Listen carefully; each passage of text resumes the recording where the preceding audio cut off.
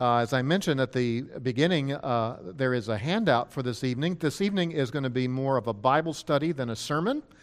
Maybe one way you could say that it's more of a mess than a message. No, it's not. That's not true. It's an organized Bible study, but I'm not going to be doing a full-blown sermon. So there is a handout, and inside the handout is a chart, and I included that because I realized after I printed the first handout that the chart on the inside is so small that some of you might protest. But you can. There's no different information on that. So you can open your Bible to the 53rd Psalm. Psalm 53 is our point of study tonight. I am picking this portion for us to go through because it does echo some of the themes that we've been studying the last couple Sunday mornings. Remember earlier this month we looked at the story of David and Nabal, the man whose name unfortunately rhymed with the word for fool or foolish. And he was a fool, and God brought him to an end. And we saw this morning how Saul confessed to David at their last conversation that I have played the fool. And this psalm, Psalm 53, has been positioned where it is in the Psalter around Psalms from that period of David's life. While it was not written during that period, it has been placed here because it fits in with some of the flow of those stories from David. So let's begin with the reading of Psalm 53. It's a short psalm. It has some familiar verses. Psalm 53, we start with the heading. It says, "For the choir director, according to Mahalath, a maskil of David. The fool has said in his heart, there is no God. They are corrupt and have committed abominable injustice. There is no one who does good. God has looked down from heaven upon the sons of men to see if there is anyone who understands, who seeks after God. Every one of them has turned aside. Together they have become corrupt. There is no one who does good, not even one. Have the workers of wickedness no knowledge, who eat up my people as though they ate bread, and have not called upon God? There they were in great fear, where no fear had been. For God scattered the bones of him who encamped against you. You put them to shame, because God had rejected them. Oh, that the salvation of Israel would come out of Zion. When God restores his captive people, let Jacob rejoice, let Israel be glad." Well, the first thing I like to ask in these Bible studies on the Psalms is, what kind of psalm was it that we just read? This one does not fit neatly into the major categories. You know, when you sort your laundry, there are probably 3 or 4 major categories. When it comes to Psalms, there are about half a dozen major categories and then smaller ones within that. And this one doesn't fit neatly into any of them. It's not a psalm of praise. It's not a lament. It's not a psalm of thanks. So you can see the heading that I gave to this, that this is an unusual kind of psalm. We could call it a prophetic meditation. A prophetic meditation with a plea for deliverance. There is, at the end of it, in verse 6, there is a lament, a prayer that deliverance would come to Jerusalem and that people would rejoice when it comes. But most of the previous verses are more like an indictment. This is what's wrong with the world, this psalm says. It does, in that way, give instruction, but it's not like a wisdom psalm. You know, it's not like Psalm 1, which is, blessed is the man who doesn't walk like this, but instead he's like that. There is teaching, but it's not that sort. So I've called it a prophetic meditation, but when I say prophetic, you need to understand that we don't mean by that this is futuristic prophecy. When most of the time in Christian circles, when we talk about prophecy, we're thinking of foreseeing the future. And that is a major component of biblical prophecy, but it's not by any means the only kind of biblical prophecy. There are prophetic writings that talk about the present day of the author, where the prophet is acting like an inspired preacher, pointing out what's wrong in his day. In fact, even a lot of the prophecies of Isaiah are just like that. They're indictments. The term prophetic here doesn't refer to futuristic prophecy, but inspired analysis. Inspired analysis of events and opinions in David's day. He's looking at the world and seeing what's wrong with it. By the way, I think I've shared this with you before, but the books of the Bible that we often call the historical books, like Joshua, Judges, Kings, Samuel, Kings, we call these historical books, but the Jewish community has for many, many centuries called those the prophets, because those writings are giving a prophet's understanding of Israel's past, recounting stories in such a way as to show how they failed and how they succeeded in fulfilling their covenant obligations. In a different way, this psalm is a prophetic analysis of the everyday life of David's day. Most of this psalm is David meditating on the foolishness and the godlessness of Israel's enemies. For the most part, he's speaking about the nations around Israel, not the Israelites themselves. There is a reference to the fool in verse 1, and I think we're to understand this as a generic reference. That is, it's not pointing at any one person in particular. David doesn't have Doeg the Edomite directly in mind. He doesn't have the king of Gath directly in mind, or Saul, or Nabal for that matter. But he did deal with some notable fools in his day, didn't he? And we'll talk about what the fool means when he says there is no God. It may be a little bit more than what you might think.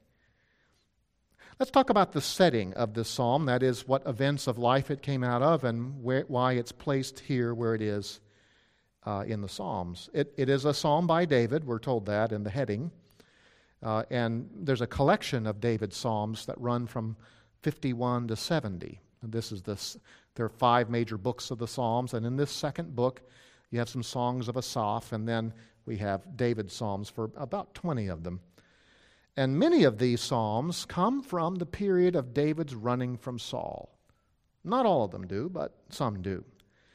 And the background of this particular psalm seems to be some type of international intrigue where enemy nations were threatening the kingdom of Israel. That's why in verse 6 there's this prayer that God would bring deliverance to Jerusalem, to Zion. That sometimes these little prayers that are at the end give us a little window into what is the background behind all that's been written. There are enemy nations, foolish nations, morally foolish nations who think they can get away with anything. David meditates on the fact that they will not get away with what they think they are, but nonetheless prays for God to bring help. The reference to God's dwelling in Zion in verse 6 means that the events of the psalm had to have been no earlier than 1003. Now look with me at verse 6. Oh, that the salvation of Israel would come out of Zion. Zion, of course, is another name for Jerusalem. And Jerusalem was not the capital until David had been reigning for 7 years. In the days of Saul, Zion was a Jebusite city. It wasn't until David took the throne, he reigned. Where was it that David reigned at first? Do you remember? He reigned in Hebron for 7 years. Hebron was a Calebite city related to Abigail. He reigns there, and then his mighty men take over the city of Zion, and he moves the capital there. And there the tabernacle is eventually set up. So whatever was behind this intrigue had to have come after that point. Otherwise, he wouldn't have mentioned the Lord dwelling in Zion and bringing deliverance from there. The events of David moving the capital to Jerusalem is in 2 Samuel 5. By the way, this word Zion is a very, very old Semitic word. It's not even a Hebrew word. And the meaning of it seems to be fortress. And when David's men took over Zion, that's all the town pretty much was. It was a large fortress over a very vulnerable water supply cavern, and his men climbed up into that water supply and overtook the city, and then it became known as the city of David. So this puts the background to this psalm somewhere in 2 Samuel. And as you read 2 Samuel, you find all kinds of wars that David wages against foreign powers. But it's, I think, impossible to date with any clarity as to when exactly it took place. Okay, flip over to the inside of your bulletin, and we'll talk about the placement. Now, this is a different kind of setting. We've talked about who the author is and what period of life or history it came from. But this is more about why is Psalm 53 put here next to Psalm 52 and Psalm 54 and the things around about it. You remember, of course, that the Psalms are not arranged in chronological order. They're arranged much like our hymn book. There's a collection of themes and words that sometimes bind these things together. And the arrangement changed over the 1,000 years that the book of Psalms was written, until finally, when it was finished after the exile, it came into the shape that we have it now. So one thing we notice as we look at the Psalms around Psalm 53 is that the surrounding Psalms focus on the themes of sin and judgment. Sin and judgment. Even going back to Psalm 50, which is not by David, was by one of David's associates, Asaph, one of the key worship leaders when he restored the tabernacle, is an indictment of the nation of Israel for her historical wickedness, that she has been unfaithful. For instance, if you look at Psalm 50, verse 7, "Hear, O my people, and I will speak, O Israel, I will testify against you. I am God, your God. I do not reprove you for your sacrifices, and your burnt offerings are continually before me. And I shall take no young bull out of your house, nor male goats out of your folds, for every beast of the field is mine, the cattle of 1,000 hills."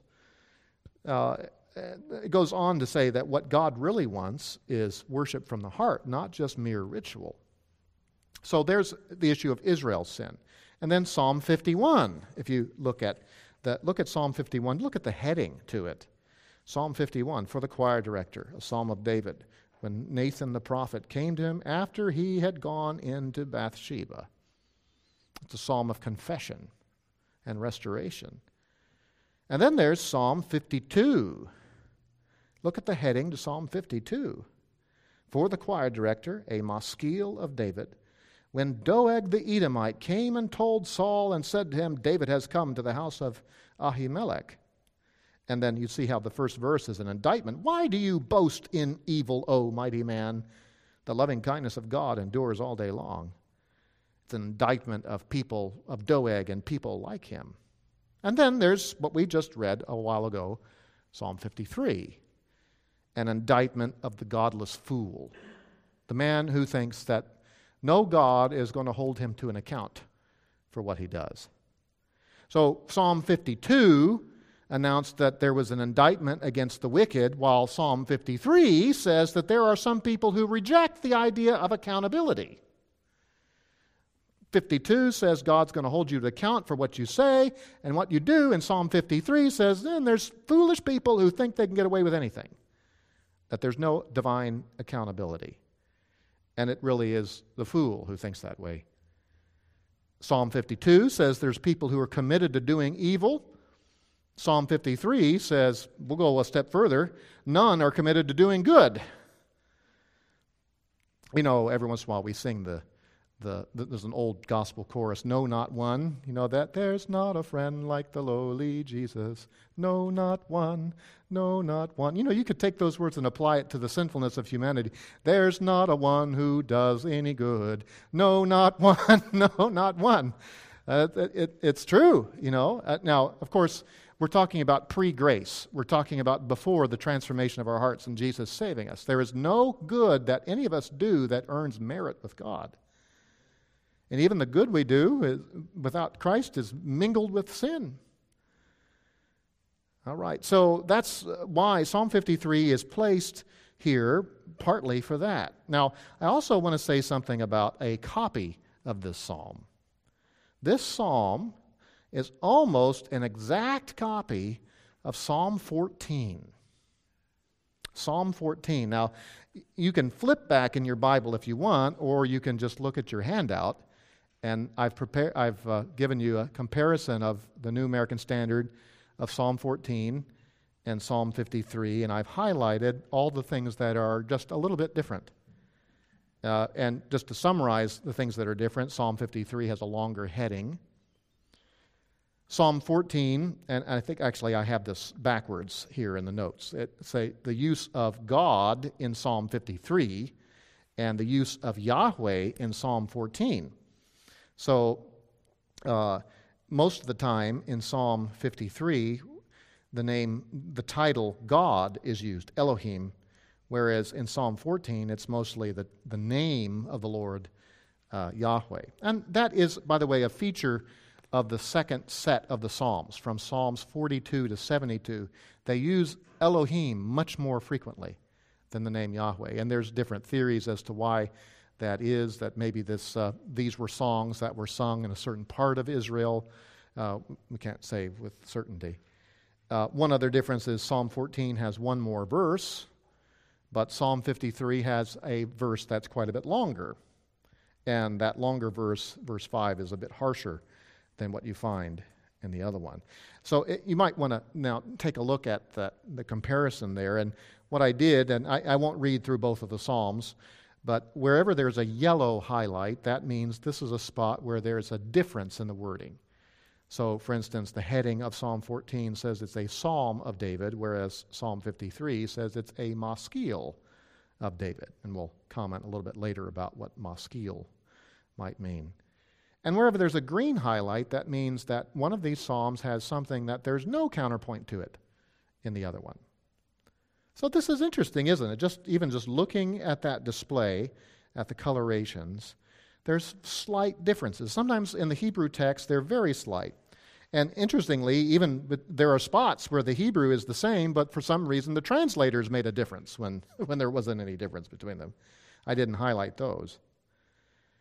So that raises the question, come back over to the other side, why would our Bibles have something like this? Why would the psalm be duplicated? Well, we can say, firstly, in a very general way, that whenever scriptures duplicate a portion or a story, it always deserves attention. Repetition is a divine kind of emphasis. It's the Holy Spirit's way of telling us to take note. It's not that there are other parts of the Bible that are unimportant, but there are some that are extremely important. I want you to think about in the Bible how there are duplicated stories that really grab our attention. The story of creation is told twice in the book of Genesis. Chapter 1 gives the view of creation from the cosmos. In the beginning, God made the heavens and the earth, and it's this cosmological view. Whereas chapter 2 focuses on God's special creation of man. It's in chapter 2 that we learn how God made man out of the dust of the ground, and how he brought all the animals to him and personally invested him with authority, and how he fashioned woman out of his rib. That's a anthropological focus on creation. So those two stories of creation harmonize with each other and give us different understandings of what God did. So there's that. There's the Ten Commandments. Twice they're given to us. In Exodus at Mount Sinai, and again Moses in the last couple months of his lives, to stress to Israel the importance of their covenant relationship with God and the code that governed that relationship. There's the fall of Jerusalem. 3 times. An extended narrative that's told. It's told to us in the book of Kings. It's told to us in the books of Chronicles. It's told to us in the book of Isaiah. It was an extremely deep low point in Israel's history. And there was much to learn for Israel to learn from it. And I think the ultimate example of all of these is, of course, the stories of the Lord Jesus. 4 long books. That'll get your attention. each telling the story of Jesus from a slightly different perspective, choosing different details led by the Spirit to write to their audiences, to help their individual audiences understand different facets of the life and ministry of Jesus. Well, now we come here to this psalm, and twice we are told, the fool has said in his heart, there is no God. There's something very deeply profound about the truth of this psalm. And it's told a little bit differently. Again, the psalms are not identical. I think we are to assume that David issued different editions of it. There are other psalms of David that are duplicates like this.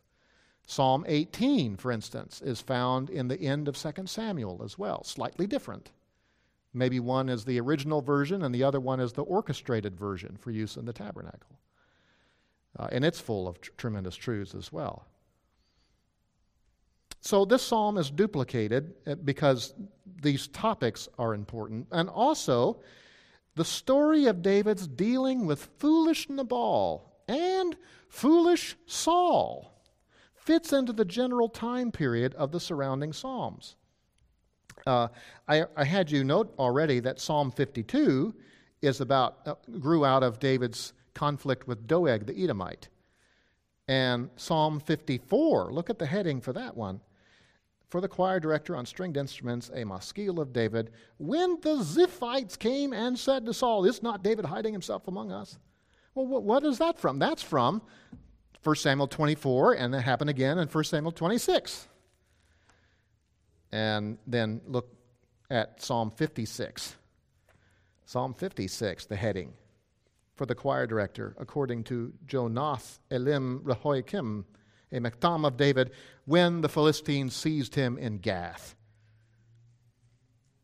And Psalm 57, the end of the heading says, a Mektam of David, when he fled from Saul in the cave. And Psalm 59, look at that heading. A Mektam of David, when Saul sent men and they watched the house in order to kill him. And then one more, Psalm 63, a psalm of David when he was in the wilderness of Judah. All of those I selected for you are psalms that grew out of his conflict with Saul. Now, again, I don't believe Psalm 53 was written during that period. It was written later when David had taken control of Jerusalem. But it is placed here because it fits with the theme of conflict that David had with foolish people, foolish, godless people. And so if you were reading these Psalms with a knowledge of the stories of David and Saul, you would see how Psalm 53 fits into the shadows of that quite well. One other thing about the importance of this teaching in this passage, as well as Psalm 14, is that Paul found these words to be extremely helpful as he was arguing for the need of the gospel. He quotes from Psalm 14 and 53 in the book of Romans, chapter 3. These lines from David turn out to be very helpful in Paul explaining what is wrong with the human race. Keep your spot here in Psalm 53 and flip in your Bible to Romans 3. Romans 3. In the letter to the Romans, he is explaining to his Jewish and Gentile Christian friends, who he's never met, that they have a lot in common, Jew and Gentiles, that all of them are in need of grace. The Jews need grace. Their legalism, their law-keeping won't save them. God is not partial in salvation when it comes to whether you're a Jew or a Gentile. And Gentiles, they need salvation. They're lost and groping around in the darkness and blackness of sin. And after talking about how Gentiles are lost in sin and Jews are lost in sin, he comes back now to say that we're all lost in sin. And he develops this in Romans 3, verses 10 to 12. Let's look at verse 9. What then? Are we Jews, better than they? Not at all. For we have already charged that both Jews and Greeks are all under sin. As it is written, there is none righteous, not even one. There is none who understands. There is none who seeks for God. All have turned aside. Together they have become useless. There is none who does good. There is not even one.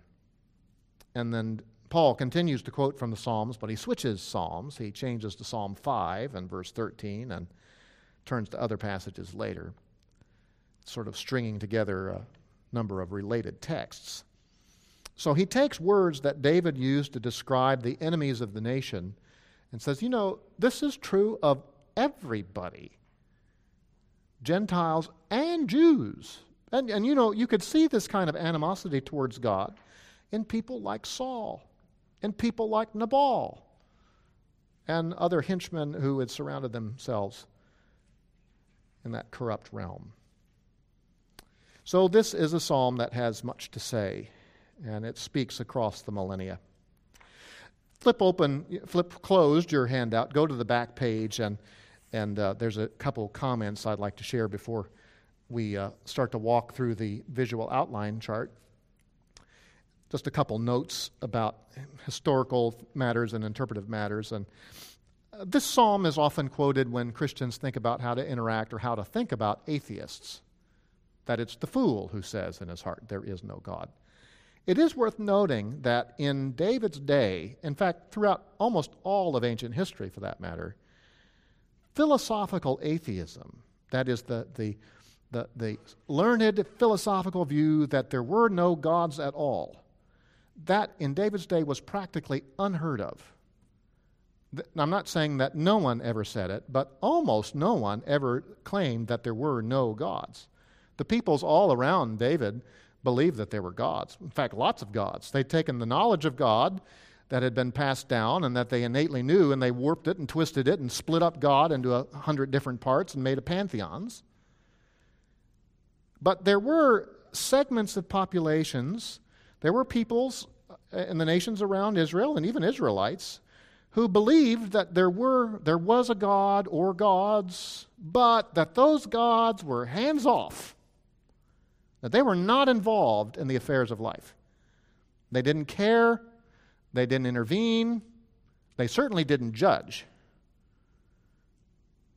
So, with that background in mind, I believe it's best for us to understand verse 1 as describing a practical atheist. A practical atheist. This is someone who, they might believe that gods exist or God exists, but that God is detached, uninvolved, and therefore they live as if there is no God.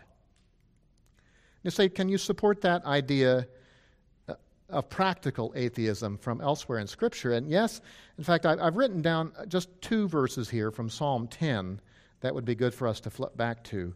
Psalm 10, verses 4 and 11, give us an example of this kind of thinking. No, I'm going to have a hard time reading Psalm 10. Okay, I flipped to the wrong spot. I went to Psalm 4, and there is no verse 11, so that was interesting.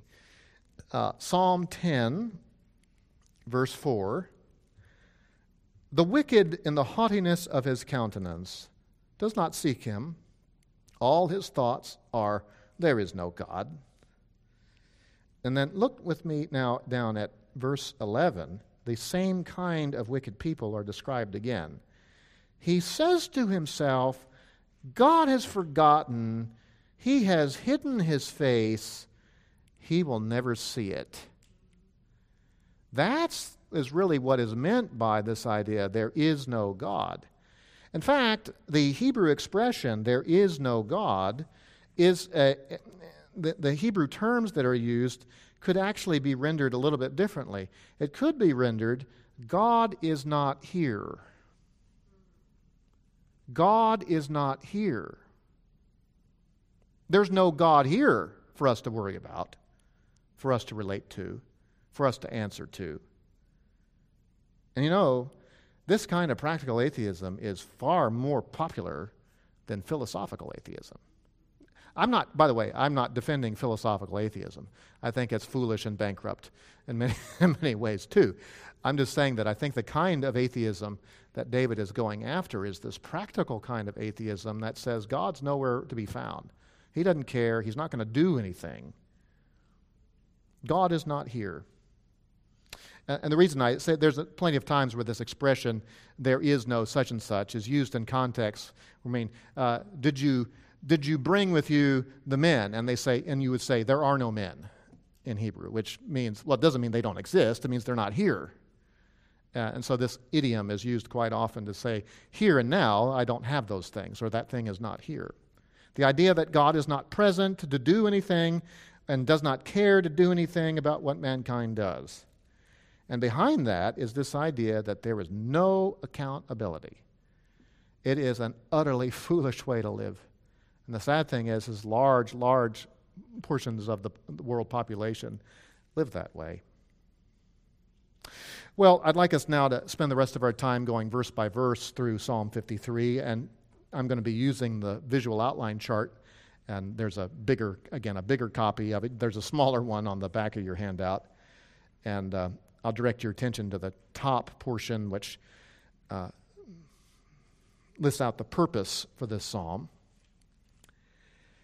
David writes prophetic encouragement during a time of national duress, assuring the people that God sees the wickedness of their enemies and will spring to action again in judgment and deliverance. Remember how the psalm ends? Oh, that salvation would come out. Then let God's people rejoice. See, that's his real audience. Psalm 53 is not written to the fool. Psalm 53 is to written people who suffer under fools, for them to see that these people think they're getting away with everything, but they're not. God sees, the judge sees, and he'll take care of things. Over on the right at the top, the type of psalm, it's a prophetic meditation with a lament at the end of it, written by David sometime after he restores the tabernacle in the year 1003 BC. And a little note there that it is almost identical to Psalm 14, with the differences being the title God is used instead of Yahweh, and the announcement of judgment is more forceful here in Psalm 53. Well, now move over to the left side, the green column of that handout and of the chart, and there's a note about the headings. There are 3 headings to this. Firstly, we're told it's for the choir director, and this is a note of authorization, that the choir director in the tabernacle is authorized to take this song and schedule its performance and assign musicians to it, even to assign a tune to it if he wants to change whatever David might have composed with it. And then there's this unusual phrase, it is according to mahalath. That is a Hebrew word. It has been left as a Hebrew word because no one knows for sure what it means. It apparently is the name of a tune. Or maybe it's a style of playing that is supposed to be used. Or maybe it refers even to some kind of an instrument. The fact that we don't know is why we've left it as a Hebrew word in our Bibles and not translated it into English. And then we're told it is a maskil of David. And I realize I didn't have a note for that in your handouts. A maskil, the word maskil is related to the word for wisdom. And so sometimes these psalms mean that you need to have a skillful musician lead in this song. Other times it seems to mean this is a song that will give you skill in living. And I think that's probably the case here. It's too short of a song to need a really expert musician. This is a psalm that gives instruction, wisdom on how to view the world. It is a prophetic meditation. So now we move over to the blue columns, and there are 2 halves to the psalm. The first half it's an uneven half, verses 1 to 5. This is the prophetic meditation on the godless. It's really a lament of the wise person living in a wicked world. I've got all these fools around me who are doing all this godless, foolish things who think they can get away with it. Verses 1 to 4 is the prophetic indictment of the wicked. And it starts off with an introductory assessment of those who reject divine accountability. So there are people who say God is not here. There is no God. The the assessment is the kind of person who thinks that way is a fool. They don't think that they're a fool. They think they're wise. They think they can get away with things. They think they're clever. But they are fools. This is not a word that means stupid, like someone lacking intelligence. There are extremely intelligent people who are very foolish in terms of the things of the Lord. Some of the people that David would have had in mind would have been kings of other nations, people with great capabilities, great power, but morally speaking, very foolish. And again, this word that the fool has said in his heart, there is no God, this word is intended more to help the people suffering under fools. Now, God can use this as a quickening word to bring a wisdom to a fool, too. But David's audience are those suffering in Israel. That's that introductory assessment. And it goes on, after David quotes this foolish line, David says, they are corrupt and have committed abominable injustice. There is no one who does good. Here is leading now into this examination of mankind, that everybody around the world is corrupted. Anyone who thinks this way, God doesn't care, God's not going to do anything, they are guilty and broken people. No one does good. Verse 2, here is how God examines. And notice it says in verse 2, God has looked down from the heaven upon the sons of men. See, God is doing exactly what they say he's not doing. The fool says, God's not here. Verse 2 says, oh, yes, he is. God is in the perfect perspective to see everything. Night and day are alike to him. There's no hiding from him, no fooling him. He looks down on the sons of men, and this would refer to all the nations of the world, to see if there's anyone who understands, who seeks after God. And then the verdict of man's depravity is given in verse 3. Every one of them has turned aside. Together they have become corrupt. There is no one who does good, not even one. No wonder the world's such a mess. Left to ourselves, this is us. Paul, of course, summarizes the teaching of this psalm and others when he says, all have sinned and fallen short of the glory of God. The glorious goal, the glorious standard of God's perfections. All of us fall short. So some fall way, way short, but we all fall short. So these are convicting words, aren't they? And for someone who doesn't know the Lord could use this to pierce through their hardened heart, to expose to them they need to deal with this problem of sin. But it's also, as I've said before, a word of comfort to those who know the Lord, that God sees, God knows, the prevailing wisdom of this foolish world is not going to prevail. Verse 4 is the words of God himself. So far, David has been describing to his listeners what the fool says and what God sees and thinks. And now, in verse 4, we have apparently the very words of God himself. Have the workers of wickedness no knowledge, who eat up my people as though they ate bread? See that my people there? That's God speaking about his people, Israel. These evil Philistines, Edomites, Moabites, Egyptians, who reject Yahweh, who reject the revelation, the unique place of Israel as well, who are skirmishing against Israel, who are overtaking cities, pillaging and destroying and enslaving and what have you. They think they can just, gobble up my people and wipe their mouths and they're all done. Are they really that ignorant?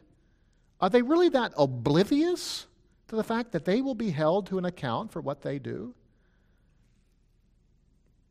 This is an expression of astonishment at their ignorance. It is willful ignorance and violence, and God sees it.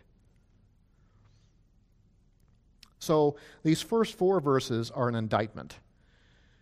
You have the words of David and the words of God himself. And then verse 5 is the announcement of judgment, the prophetic announcement of judgment. David begins to speak again. And he sees the coming dread on the wicked and the disgraceful defeat of the wicked in this 5th verse. There they were in great fear where no fear had been. So the first question is, who are they? And the they is them. Did that help? No. The they, these are the people who do no good, who are up to no good, who think there is no God, who think they're getting away with everything. So he foresees a time where they thought everything was peace and safety and success in their sin, had no fear. And suddenly there's great fear because God shows up. God reveals his holy justice and brings them to an account. And this coming dread that he foresees is described as a disgraceful defeat in verse 5. For God scattered the bones of him who encamped against you. And then David prays to God directly at the end of verse 5. You put them to shame because God had rejected them. I don't think that this is describing any particular battle, any particular defeat. This is a poem. This is a poetic description of utter defeat. Surrounding armies, besieging a city, seeming so strong, invincible, like they're going to choke that little village or that town out of existence, and then all of a sudden, bam, they're dead. They're just bones. Kind of like what happened with Sennacherib's army when he had brought his 186,000 troops into Judah, and God laid them waste in a night. Put to shame. God rejected them. That's the statement, meaning God exerted his judgment.